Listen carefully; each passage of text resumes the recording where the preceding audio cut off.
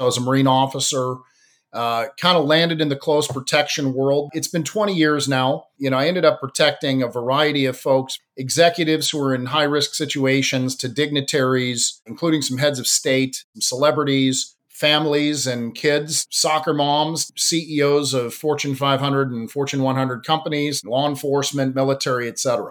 And it was a very interesting time really learning how to protect people in organizations and really understanding the nature of violence in the real world. It is good to have a lifeguard, but ultimately you should know how to swim. I decided to shift gears from protecting people in organizations to really teaching them how to protect themselves, trusting your gut and trusting that intuitive vibe, that radar that will warn us in advance that we may be being targeted. Welcome to the Thought Leader Revolution with Nikki Ballou. Join the revolution. There's never been a better time in history to speak your truth, find your freedom, and make your fortune. Each week, we interview the world's top thought leaders and learn the secrets of how they built a 6 to 7 figure practice.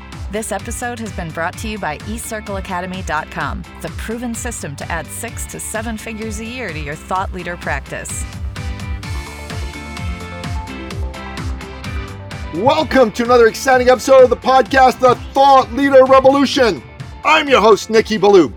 And boy, do we have an exciting guest lined up for you today. Today's guest is a close personal friend of a close personal friend of mine. And he happens to be one of the world's leading thought leaders in the arena of protection.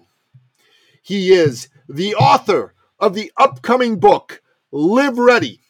He is the creator of the Live Ready philosophy, and he is the founder of the company Live Ready, where he provides consulting and protection services to some of the leading executives, celebrities, and dignitaries of our time. I am speaking, of course, of none other than the one, the only, the legendary Sam Rosenberg. Welcome to the show, Sam.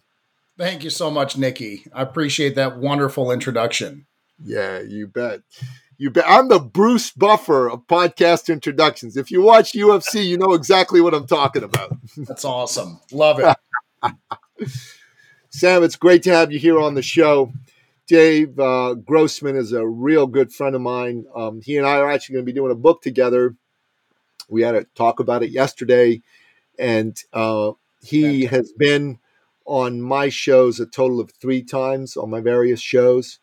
And when he says to me, Nikki, you need to interview Sam Rosenberg, I mean, that's an automatic, yeah, absolutely. Bring him on board. And then when I got to know who you are and what you did a little bit, I was excited to speak to you. So the folks that listen to this show tend to be outside of the military and law enforcement, I think, society's great heroes, because they're the ones who have the courage to dream, to believe in a vision, a mission greater than themselves that's going to help them serve people, customers, serve employees, serve their families, serve themselves, serve God. And they listen to the show not because of me, because I'm here every week. They're probably a little bored of me sometimes, except for my crazy antics. They're here because they want to hear from you. They want to learn from you. They want to imbibe what it is that you can teach them and you can give them from your heart and soul. But before they can do that, man, before they can open themselves up to your wisdom, they got to get to know you. So tell us your backstory. How'd you get to be the great Sam Rosenberg? Oh, thank you, Nikki. Well, I'll give you the short version first. Okay, 1996, I got out of the Marines. I was a Marine officer, kind of landed in the close protection world. Basically, I think of that as a fancy pants way of saying bodyguarding. I ended up protecting a variety of folks, from executives who were in high-risk situations to dignitaries, including some heads of state, some celebrities. And it was a very interesting time really learning, if you will, how to protect people in organizations and really understanding the nature of violence in the real world. But I developed a personal philosophy. And in 2003, I shifted gears. To me, it is good to have a lifeguard, but ultimately you should know how to swim. And I decided to shift gears from protecting people in organizations to really teaching them how to protect themselves. And it's been 20 years now.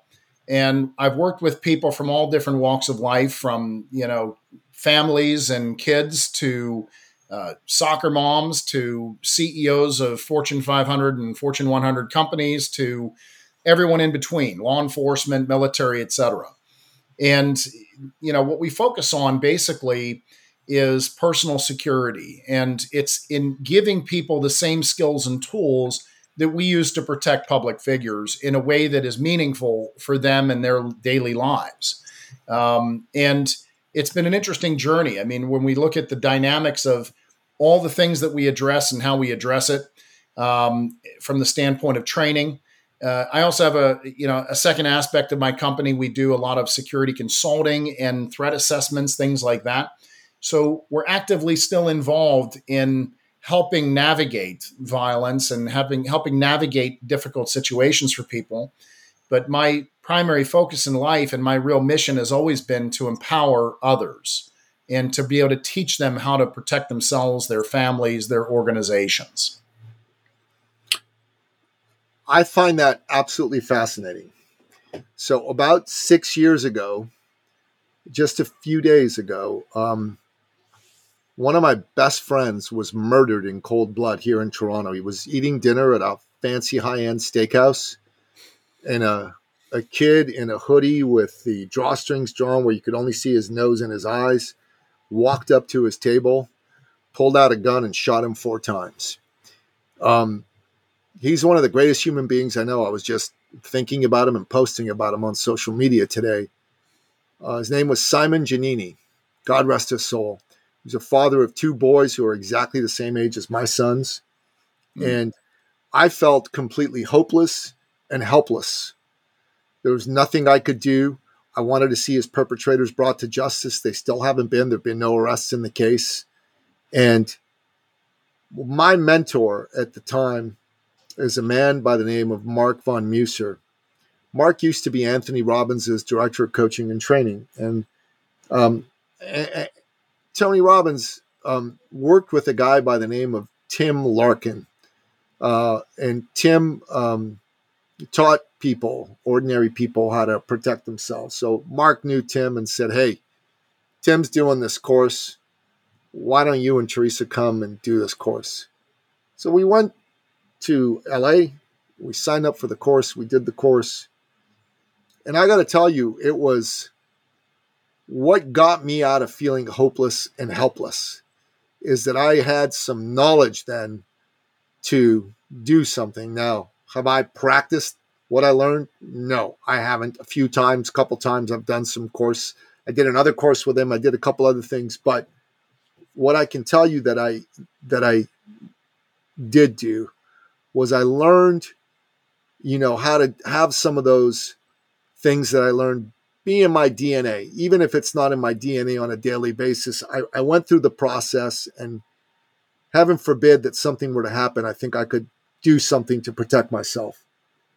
So I really appreciate men like you who go out and do what you do to be of service to people, because violence is a real thing. And Dave Grossman was on my podcast a few weeks ago, and he was saying violence is worse than ever right now. And I'm wondering, if you could maybe unpack that and delve into that for me for a little bit.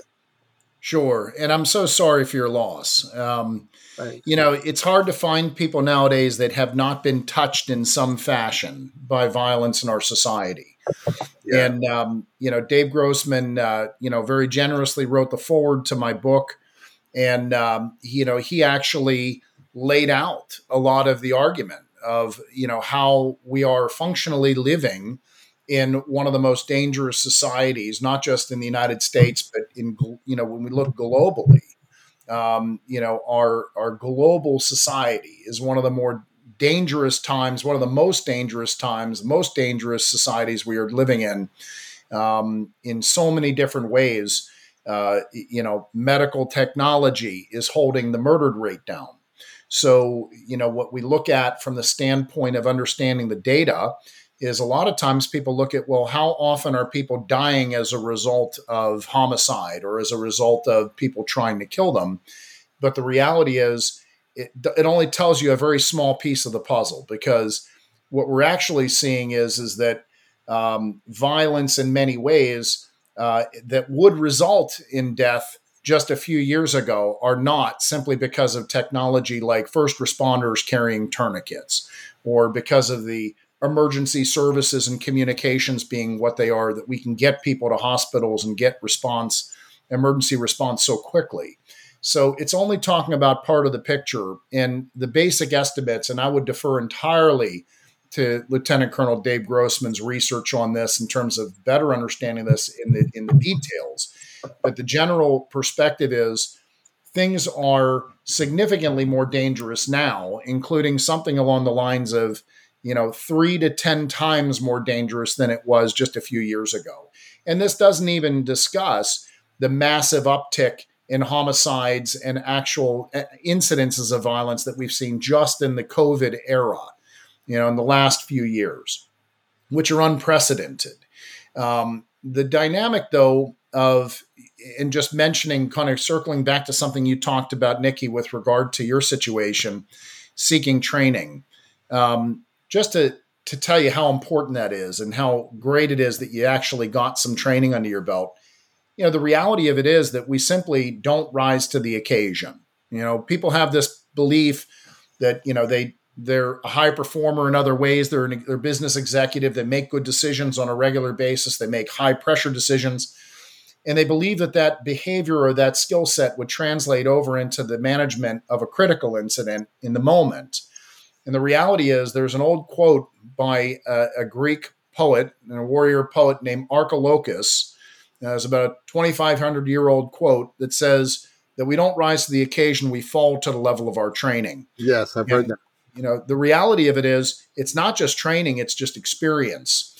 So absent experience, what we are more likely to do is freeze in the moment of truth than we are to be able to perform.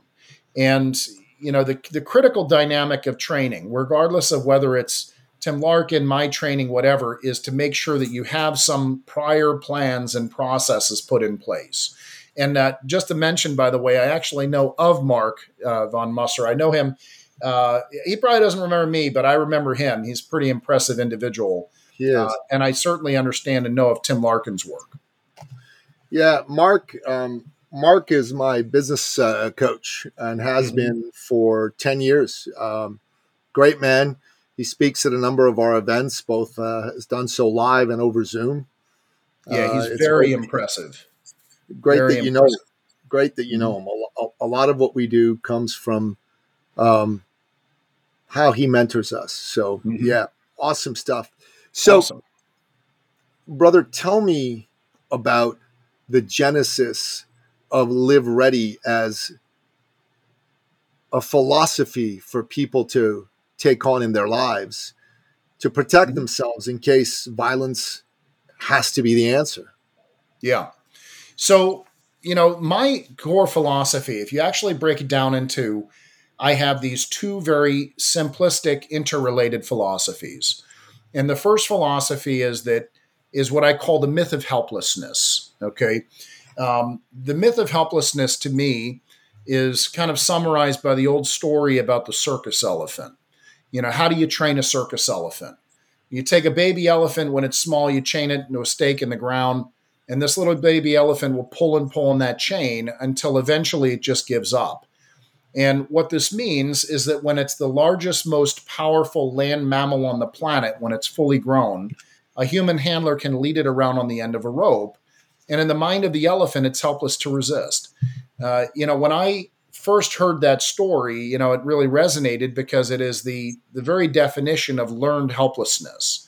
And the thing is that I personally believe that we have all been similarly conditioned by well-meaning people in society, by people that don't know any better, but who try to provide advice.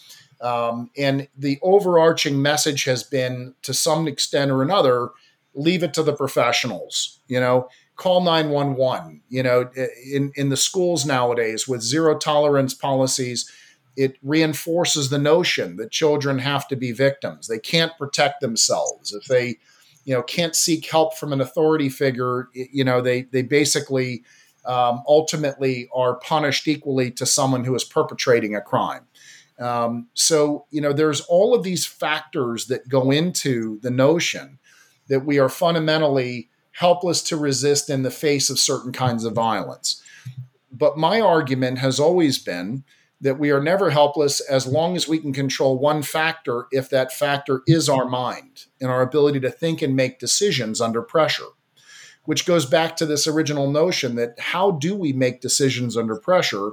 Well, if we're faced with a gun or if we're faced with a violent, incident, and we have not practiced what to do in those situations, or if we have not thought through what are my plans, what are my escape routes, how do I manage this, what would I do in the event of, then we are more likely to simply shut down in a degree of indecision and panic or paralysis and lose control of that situation entirely, regardless of how good we are in the other facets of our lives. The second interrelated philosophy is what I call the myth of randomness.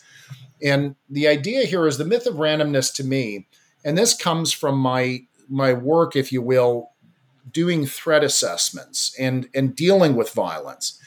And what the myth of randomness is that violence simply isn't random. All right. We have a tendency to want to label violence random, and we hear it all the time in our society.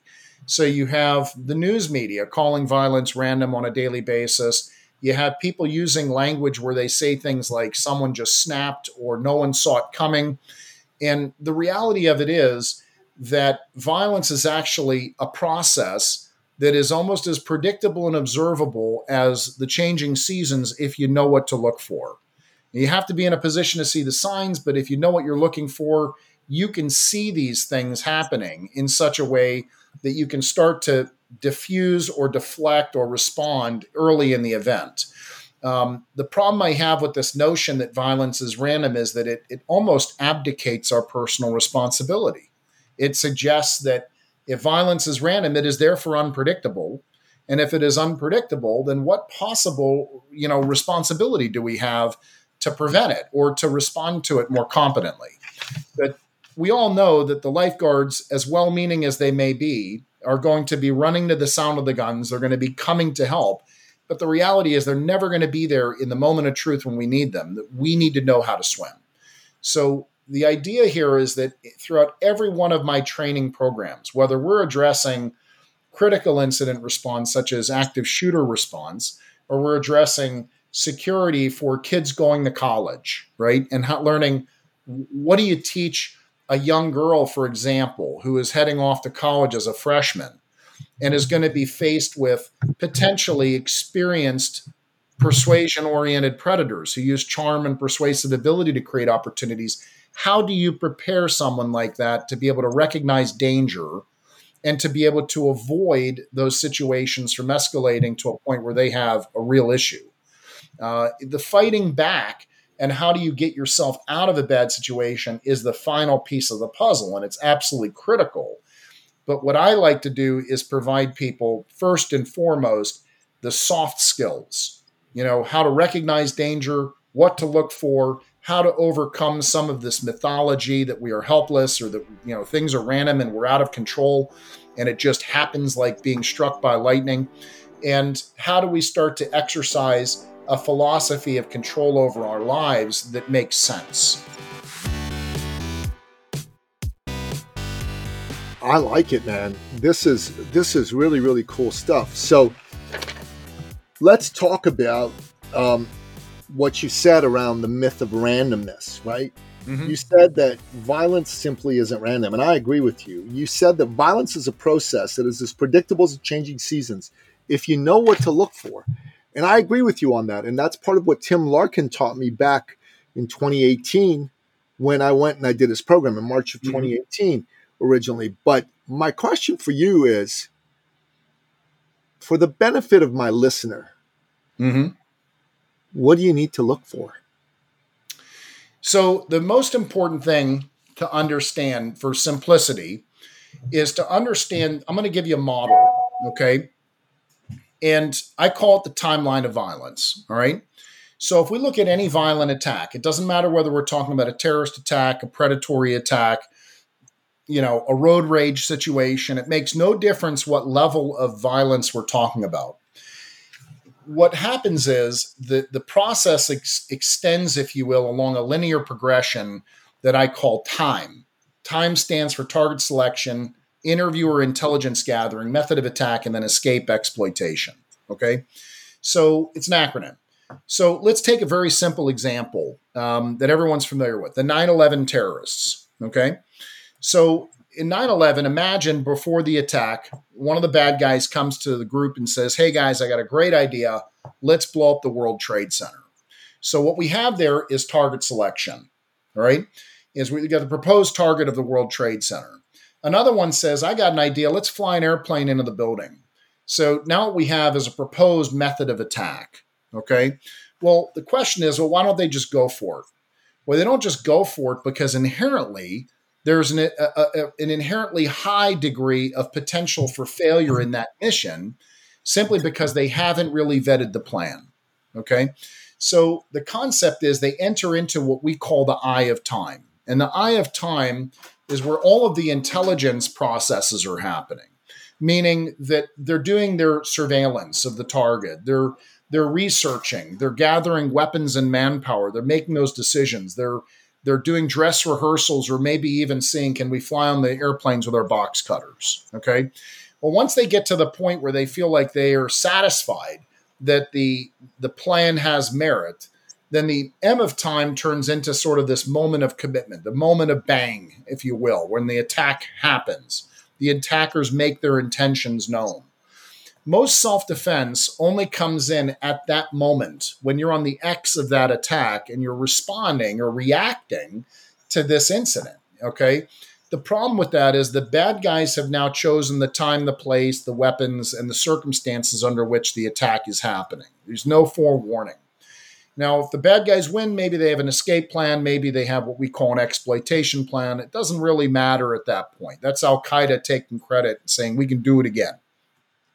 What we're really concerned with from this predictive model is understanding the first three phases. So the concept is very simple. By question, I usually ask my audiences, I'll ask you, Nikki, do you think ordinary street criminals do the same thing? Do they go through this process of target selection, et cetera? Yes, absolutely. Yeah, they do the same thing. It just happens maybe in a very compressed timeline, right?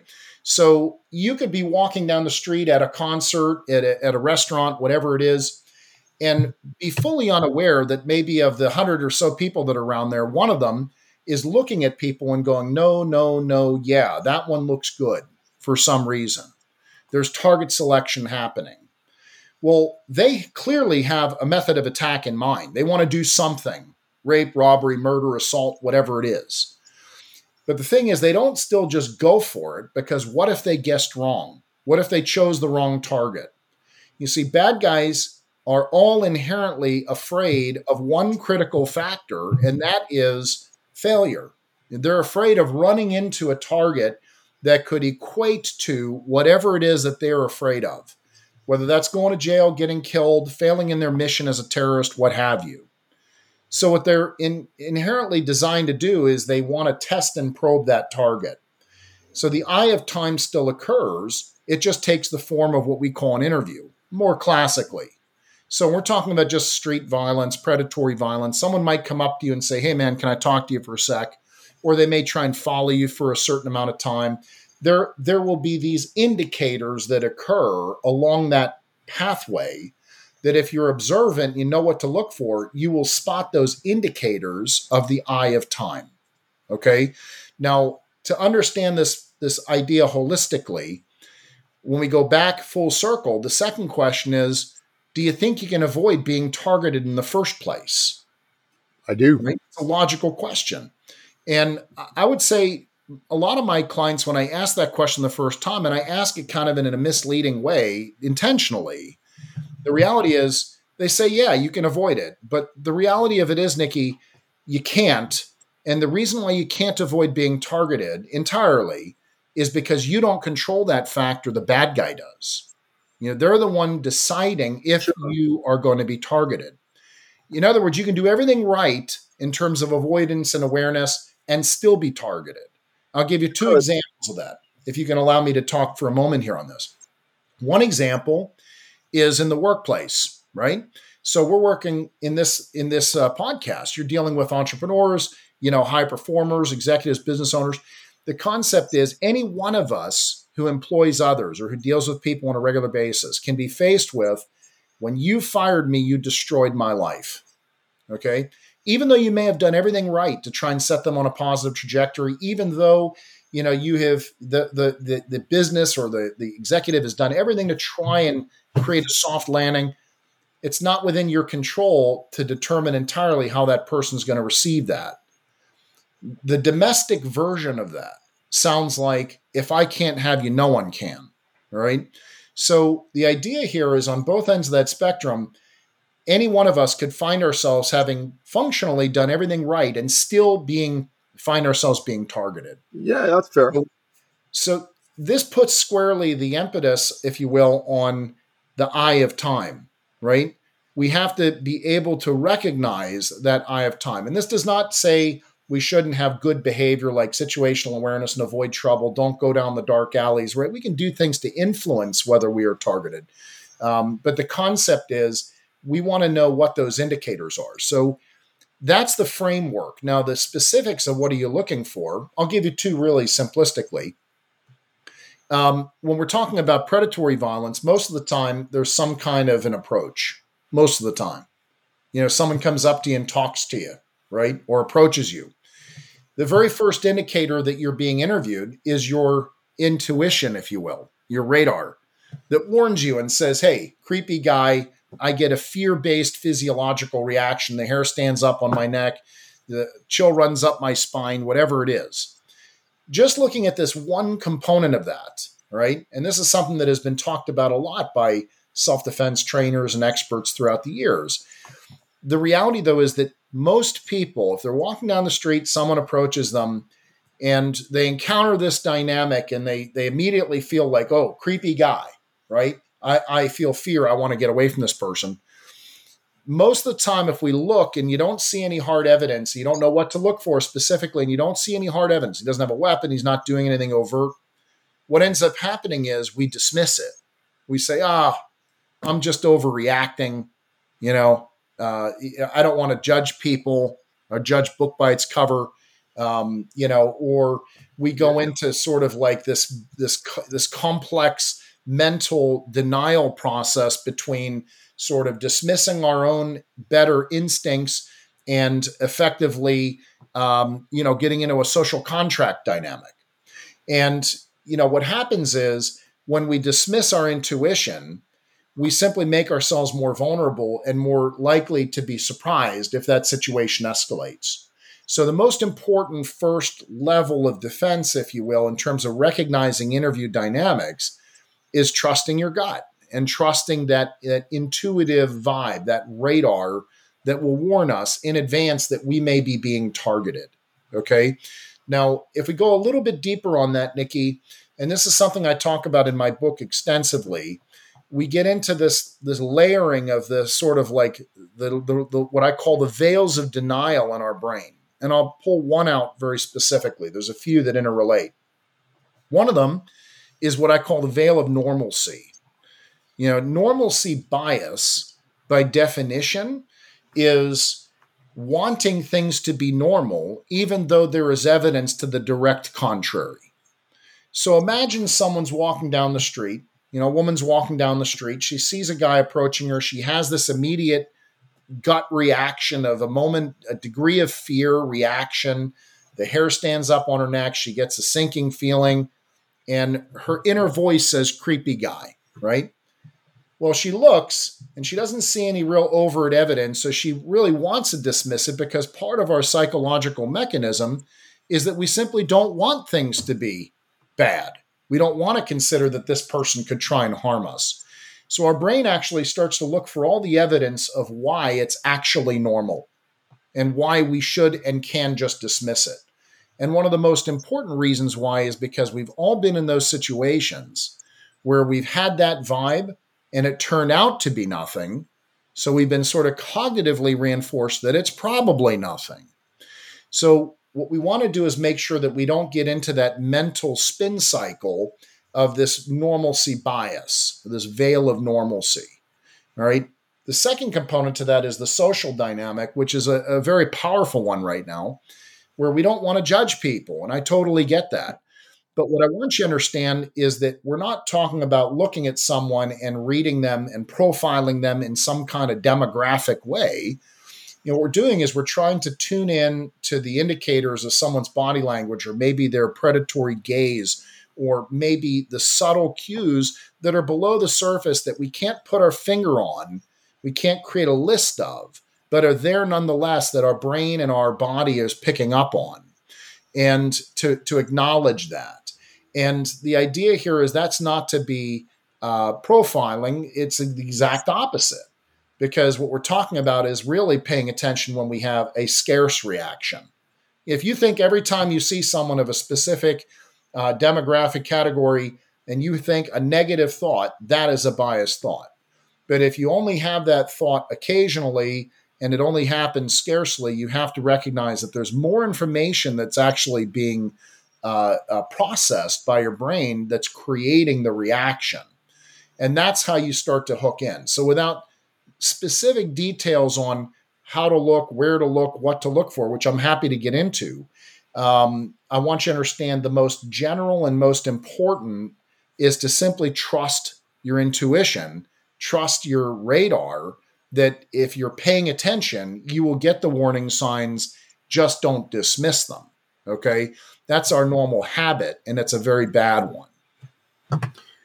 Yeah, I really appreciate you taking the time to break all this down for me, and I can't wait to get a copy of your book. I collect signed copies of books, so if you could get one of those to me, I'd really appreciate it. Most definitely. Sam, this has been a great interview. I'd like to have you back, and I'd like to interview you on my men's podcast as well. When the book is closer to coming out, because this interview will be out in 3-4 weeks, let's have you back on, say maybe in late October, early November for the business podcast. Let's have you back on for the men's podcast right away. Let's have you back on for this podcast. I'd like to have the book in front of me, and I'd like to go through it chapter by chapter with you, because I think that would be enlightening, fascinating, and it'll help you sell a few books as well. So let's make sure that we do that, okay? I would love that. Thank you, Nikki. Yeah, you bet. So, Sam, we like to end off our episodes by asking you, as our guest expert, for lightning round bullet point.